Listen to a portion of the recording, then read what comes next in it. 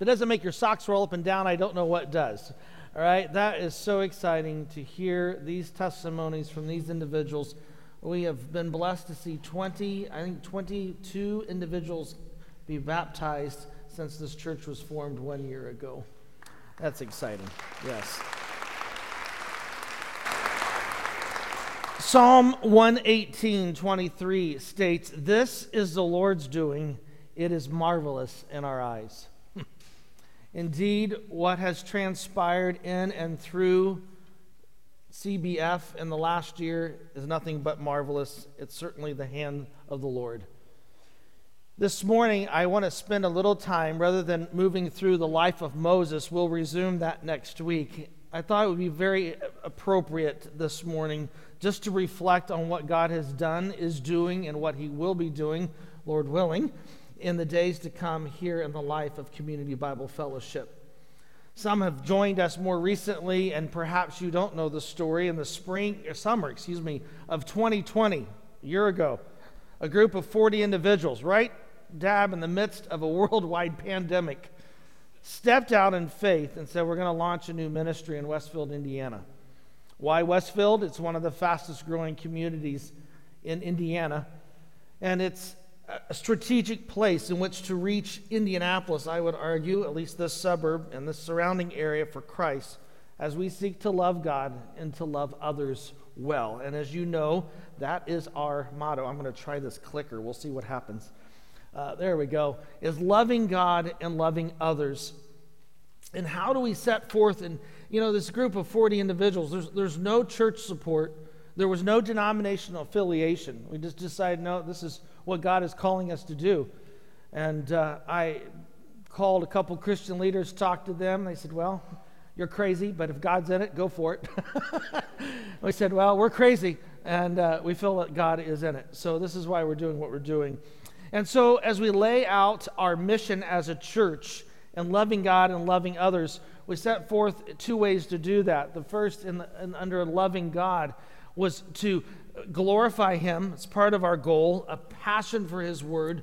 We take studying the word very seriously. In fact, I was asked recently, what are the distinctives of CBF? And I said, well, one of them is you've got a group of believers that are committed to the word. They know how to think biblically and engage a culture that desperately needs to hear the gospel. And that leads us to the third point under loving God, and that's centrality of the gospel. We have to be mission-minded, and we're going to talk more on that here shortly. But this is ways in which we as a body of believers can love God. And as you can see, loving others, three areas that we teased out of that is grace in our relationships, accountability to one another, and excellence in our pursuits. The staff know I've said it a few times. In fact, they tease me now. I said, Christian shoddy is still shoddy. So it is our desire to do things with excellence, not for our glory, but for the Lord's glory, and not to distract from the message that God has called us to deliver. And so, with that prong, in less than a year, we've seen a church double in size, and we're running now about 350 to 400, which is so exciting to see, is it? I mean, look at around. Indeed, God is marvelous, is he not? Well, yes. You can clap, that's okay. We allow that on occasion. So as we look at what we're doing here and what's happening, I thought that you'd love this. This is a map of those who are attending CBF. Look where they're all originating. Some are traveling quite a ways from Mooresville, Pittsburgh. Some are much closer to home. But as we are trying to reach this area for Christ, I think that's exciting to see a visual example of what's happening. But also, not only are we in person, but I think some folks don't realize we have an online service as well. And we're going to talk about Nate and his crew. But this might surprise you. Since November, when we launched our online services, starting in November, we've had over 7,000 views. That is units. That's not people. So if you have a family of 4 that are sitting watching the television, that's only one unit. The unique views are 1,900. All 50 states and 10 countries are represented. And in the last 4 weeks, we've had almost 700 total views.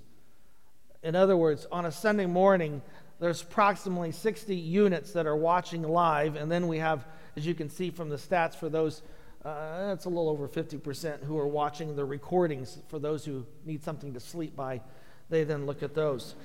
But I don't show this, look at our numbers, and it is exciting to see what the Lord's doing, but it's the lives that are getting changed. Seeing folks involved in church that perhaps have felt marginalized for a while, seeing 22 individuals be baptized. We challenged the congregation, if you recall, to read through the Bible in a year, and several of you said, I'm keeping up on that. If you're like me, I'm behind a few days, so I'm going to need a vacation just to read, and getting caught up. And so together we're trying to read through the Bible, and it's just these various ways in which we're trying to grow, not only in number, but spiritually. And again, that's the Lord's doing. And in order to accomplish all of this, you need a great staff, and you need an army of volunteers, and we have that here at CBF, don't we? And again, I don't normally do this, but this morning we have got to honor some people who work tirelessly behind the scenes. And first is the staff that I work with, partner with. There's only 4 staff members at this church, and it's a bit daunting at times. And we've had a few mutinies go on deck, but I'm holding my own. But I want to thank first Pastor Michael. I am so blessed to have Michael Venter. Yes.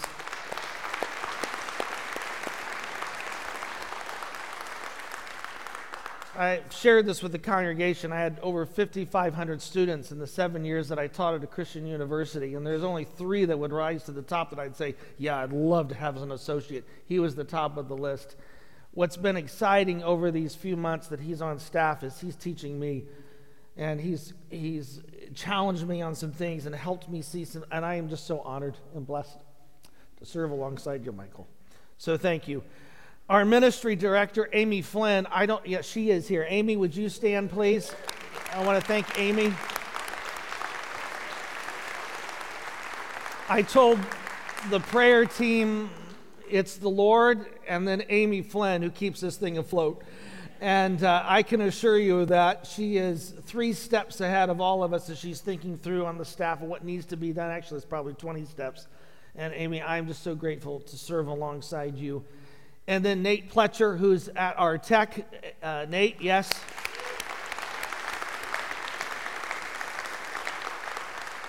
It's a daunting task. We've moved, as you know, from 502 to here. We've incorporated a ton of technology, and it keeps changing. And in order to even run the online services, he has a crew of, there's 26 on that crew. There's some in the sound booth running the online services, the screens, and the crew that's here. And so to all of you, but Nate in particular, for the countless hours you give, thank you, team. Appreciate it. And then our interim worship pastor, Austin Meyer, who's not here today. I'm just thankful for him and for Larry filling in today. Where are you, Larry? There you are. Thank you so much. Appreciate all that you do. If you're a member, and if you haven't joined, we'd love to have you partner with us as a member. We're Congregational RAN, so you have a direct say in what we do here at this as a church.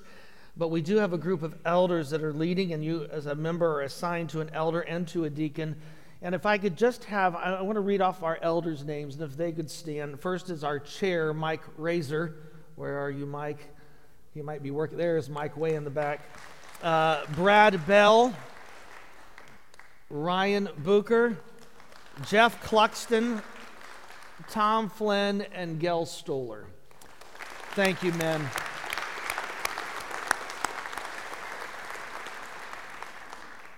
The countless hours they have given in meetings. In fact, last Sunday night I think it is, we met from 5 to 10, or it was 2 Sundays ago.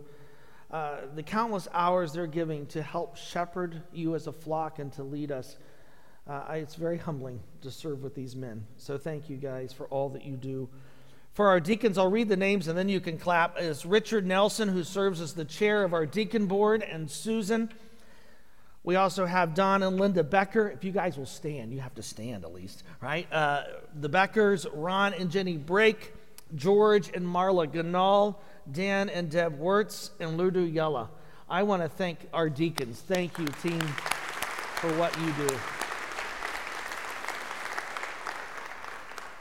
Our children's ministry. The reason I want to go through this list, I want you to see the countless people that are involved here to see this ministry go forward. Tilly Pyatt and Lori Evans are doing a Herculean task, as they have on an average 19 children back in the kids area. They have 50 volunteers that oversee the children's ministry. That's amazing. So they need 50, but yes, that's awesome. So thank you, team. Our youth ministry, as we continue to develop and get this off the ground, Pastor Michael leads that charge with Ryan Booker, and we have others like Ashley Harvey who's leading the women's or young ladies Bible study and etc. I just want to thank this team for all that they do, and we have over 50 teens, I believe, at the church. So thank you all for what you do in that ministry. Our communications team, we have a group that runs the newsletter to the bulletin. They edit all that we do. Bill Bubenzer, Donna Martin, Cindy Keeler, and Ron Page. To that team, thank you for the countless hours you give. Yeah. And correcting my mistakes. So I'm very thankful for that. So yes. Our missions team, we launched a missions team last month. They are busy and active. We got a missions conference coming up, which I'll talk about in a minute. But that missions team is chaired by Bob Whitmore, and there are 10 members of that team. If you're on the missions committee, will you stand for us? I want to thank you as well. So thank you, team, for all you're doing.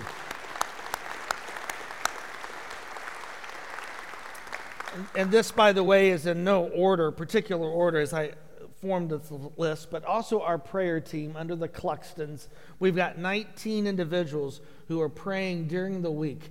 This is key. Also on Sunday mornings, you're welcome to join us. There's over 50 individuals who meet out in that foyer, and they pray around 9:15 to 9:30 for the service, for you, etc. And that's the backbone, is it not, of the church? And so our prayer team, if you would stand. Thank you very much. Where are you? Stand. There you are. Yay. Thank you very much. I mentioned our production team, and I want to thank them. Our worship team, our musicians, thank you. You don't want me to sing and lead you in worship, so I'm so grateful for each one of you. And if you've been involved in our worship team, if you would stand, I want to publicly thank you all. Yes. Thank you. We also have a group that's been working on our land and building, and they have given countless hours. I've participated in a couple meetings. It is way over my head, and I am so grateful for who God has brought our way. If you're on that building committee, would you stand? And we want to thank you. Yes. That group will continue to grow, and I just want to thank those that are involved at this time. There's a hospitality team. This is under Amy Flynn. We have 78 volunteers that are involved with setting up, tearing down, greeters, communion host, welcome desk, new here, sanctuary host, harbor cafe, and on that list goes. If you're part of that 78 that brings those bins all the way down from the third floor, we have to clap for you. So stand, because you deserve it. Yes, thank you all. I don't see many of the 78. They're probably resting. Yes, they're out there helping out right now. The parking attendants, thank you guys for what you do, and Tom Flynn and company as they set up those signs out on the ground. Come rain, shine, snow, sleet, you name it, they're out there. And so to you guys, if you'd stand, I want to thank you, Tom and company. Yes, guys, thank you. We've got a team of ushers under Tom Tuttle, and I want to thank you for who is ushering.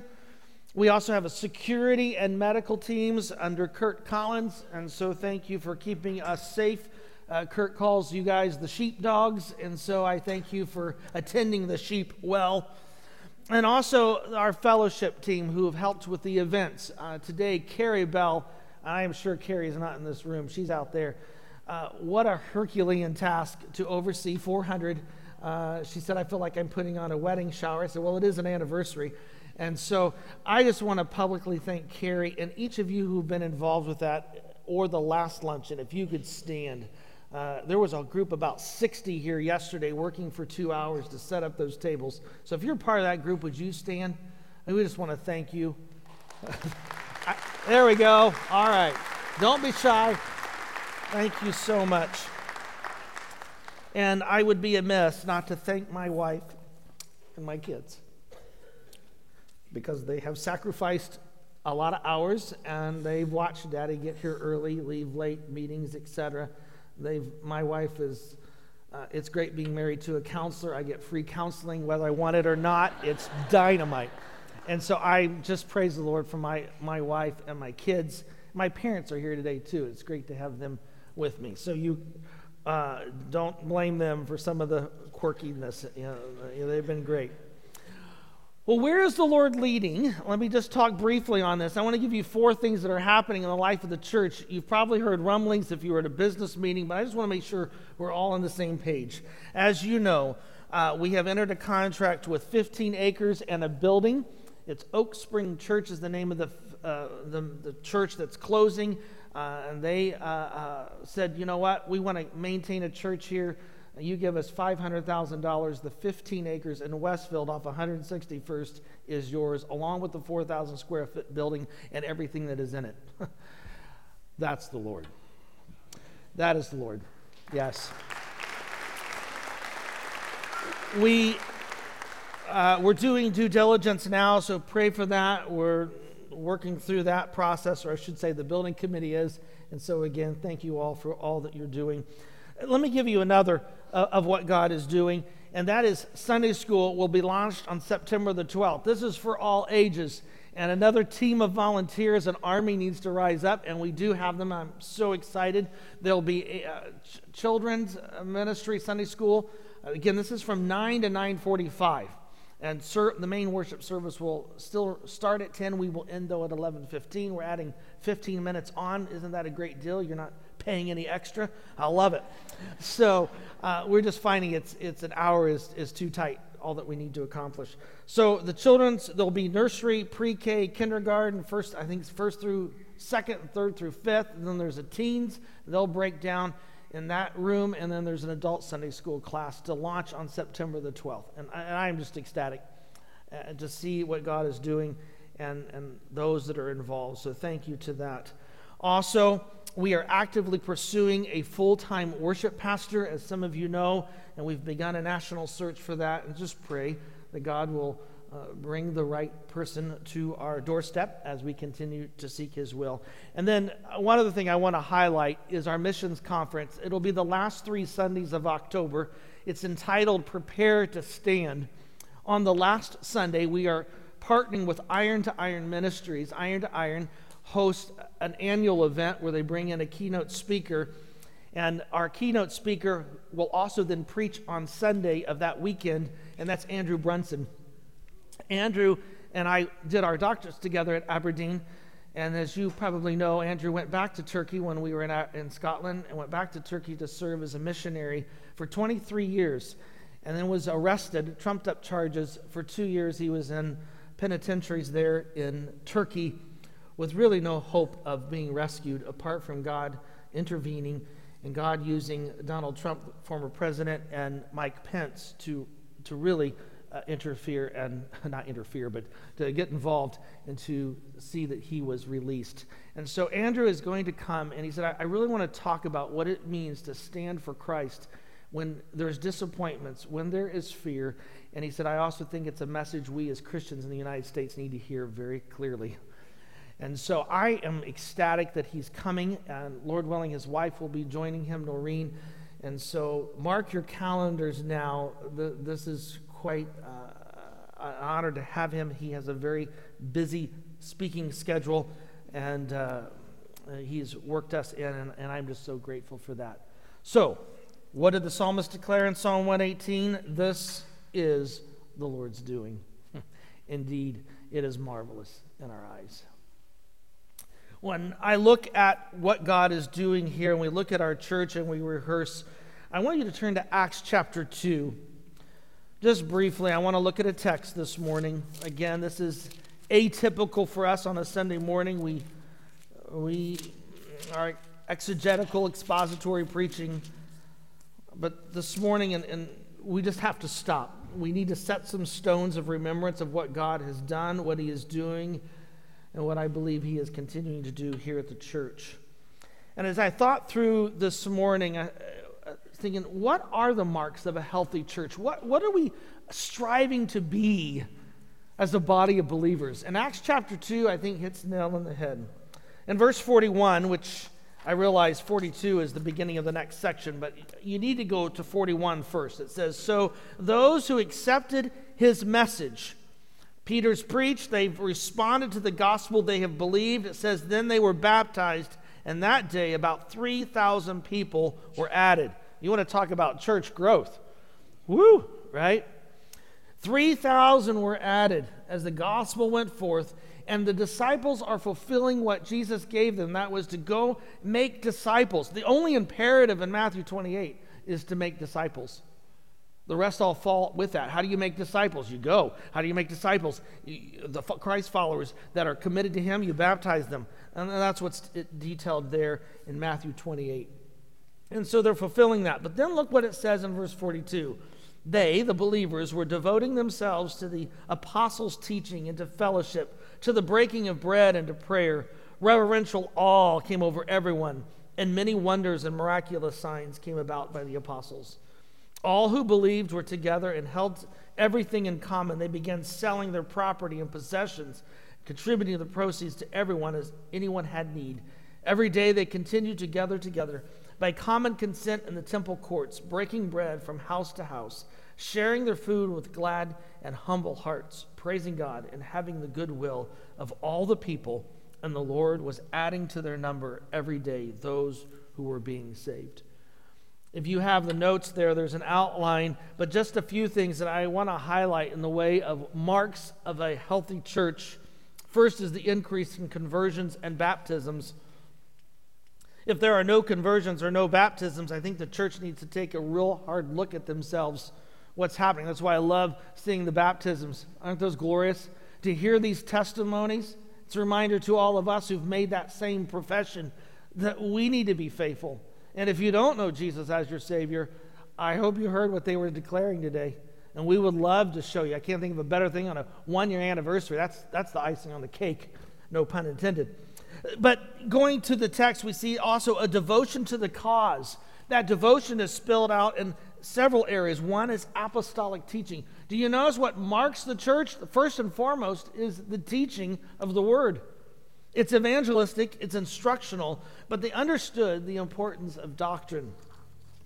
Michael Horton, in his work on James Montgomery Boyce, makes this very profound statement. He writes, throughout church history, preachers who have left a lasting impact on the church have known that the regular proclamation of Christ through the close exposition of Scripture is more relevant in creating a worshiping and serving community, listen to what he says, than political causes, moral crusades, and entertaining services. That hit the nail on the head. The day that we stop preaching the Word and adhering to the Word of God as a body of believers, we're in trouble. People didn't come to hear Michael or David. They didn't come to hear a glorious worship. They came, a worship team. They came here to exalt the name of the Lord. And that's done through the preaching of the Word. I mean, think about Paul's charge to Timothy. What does he tell this young lad as he passes the baton to him? To Ephesus. I mean, that was the church of who's who. And he gives that church the oversight to Timothy, and Paul says, what's his first instruction? Instruct the people. Adhere to the traditions that I have taught you. Don't veer from them. And so the teaching is vital. Secondly is fellowship, as you see in the text. This isn't some kumbaya club. No. When we talk about koinonia, fellowship, we're talking about responsibility and accountability among the believers. It's vital. And we could talk more on that, but preaching the Word, fellowship, the breaking of bread, communion, observing what Christ has done for us on a continual basis. That's why the first Sunday of every month we take communion. And also note, there is prayer that is mentioned at the end of verse 42. That is key.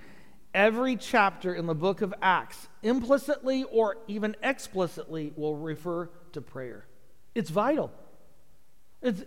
For God's blessing on this church, etc., seeking direction, it's so important, the emphasis on prayer. Also, you will note the outpouring of the Spirit that's mentioned there in verse 43. David Wells, in his it just came out, a booklet that he wrote called The Bleeding of Evangelicalism. He says, what is most lost is what most needs to be recovered. It is the unsettling, disconcerting moral presence of God in our midst. He could no longer be the junior partner in our religious enterprises, and he could never be just an ornamental decoration upon our church life. It is because God now rests so inconsequently upon the church that the church is free to plot and to devise success in its own way. That is why so many of our forebears in the faith would scarcely even recognize us as their children today. Ouch. So what Wells is calling for is a return to a sensitivity to the Spirit's leading, a dependence on the role of the Lord in our lives. We also see a commitment to one another. You see this there in verses 44 and 45. And some would use this to say, there it is. Scripture teaches communism. They share all of their goods. Careful. First of all, that's a misunderstanding of the historical context there that you see. Poverty was rampant in the first century. Only 2% controlled 85% of the wealth. Secondly, there's no senior citizen club or AARP. And if you accepted Christ in a Jewish community in the first century, you're going to be ostracized from the synagogue. There's no social network or support. They're going to need some provisions. And third, you have pilgrims coming in for the Passover and Pentecost who are accepting the Lord, and it seemed to be that they're staying there because they want more teaching. So what do you do with them? How do you house them? What do you do? How do you feed them? And so historical context does not argue they're here for communism. Grammatical construction, it's imperfect tense. It means it's ongoing. And then third is the contextual context, which is clear. It's a voluntary issue. No, what we see in Acts 2 is an understanding that true discipleship calls for nothing to eclipse our devotion to Christ and ministering to those around us. That's what Acts chapter 2 is stating. It's what should mark the church, and I would argue it marks you all. Keep it up. You're a very generous lot, and God has blessed. We don't mention giving. There are boxes in the back, but our budget is very sound because of your generosity. Thank you. And then finally, there's unity in mission. Do you love this? In gladness they're serving. 7 out of the 9 times the reference to joy is found in the book of Acts. It's the birth of the church. This is exciting. Even Paul, at the end of Acts, where is he? He's in prison. And yet what are they doing? They're rejoicing. Why? Because it's not about us. It's about the gospel going forth. It's about exalting his name. And so that's what we see here. And so they're rejoicing. And the text ends, and it shouldn't surprise anyone, it says that they continued to grow. It's the first of 7 references to the church growing in the book of Acts. And again, it should not surprise us based upon these healthy marks of the church. Wayne Grudem, in his systematic theology, states, what is the purpose? What is the distinctives of the church? He said it's to ministry to God. That is worship and prayer. Ministry to believers. That's through preaching and teaching, discipleship, mercy, fellowship. And it's through ministry to the world, evangelism and mercy. That's what we're longing for. So there's a few questions to run with this morning, and we'll end, but it's there at the latter part of your notes. On an individual basis, how are you intentionally contributing to the church? And I use a big C there. But how are you intentionally involved? I belonged for a while at a church when I lived in Dallas, Oak Cliff Bible Fellowship. Tony Evans was the pastor. And you couldn't be a member if you weren't involved in a ministry in the church or in a parachurch ministry. We don't have that qualification here. I don't think we have to worry. You guys are so passionate about serving. Keep it up. It's awesome. But how can you intentionally contribute? And as we grow, and as we are trying to be strategic in how we grow and what ministries we introduce, just be patient with us. We're working on those. Space is an issue, and logistics can be overall as an issue. But secondly, as I mentioned there in your notes, identify one area which you can assist with the unity of the local body of believers. Satan would love nothing more. Our target is getting bigger and bigger. Satan would love nothing more than to discredit us as a body of believers. Look, they can't get along. They're discontent. They complain. They're stabbing each other in the back. We don't want that. We want to be unified. And so I've listed some ways that you might want to do that. But let me give you a corporate question. I think the central question, the bottom line for CBF is, why has God raised up this work in this place at this time? And what does he want to do in and through us? Ultimately, it's to glorify him as we seek to love him and love one another well. Father, thank you for the church. It's your bride. And Lord, we look around this landscape across the U.S., and the church at times seems very anemic. It seems at times the message is distracted from what it needs to be. But Lord, it's your son's bride, and it's right where you want it to be. And Father, you have given us the unbelievable opportunity to serve as a local church here in Westfield. And Father, I pray that you would continue to see fit to bless us. Go before us as a congregation. Lord, it's not about any one of us. It's not about a particular ministry that we have to have our hands on. It's about you. It's about loving you and loving one another. Thank you for the incredible privilege it is to serve alongside this congregation as a shepherd. Lord, as we together exalt your name, it is our desire that when people see us, they see your Son. And it's in his name, Jesus, we pray.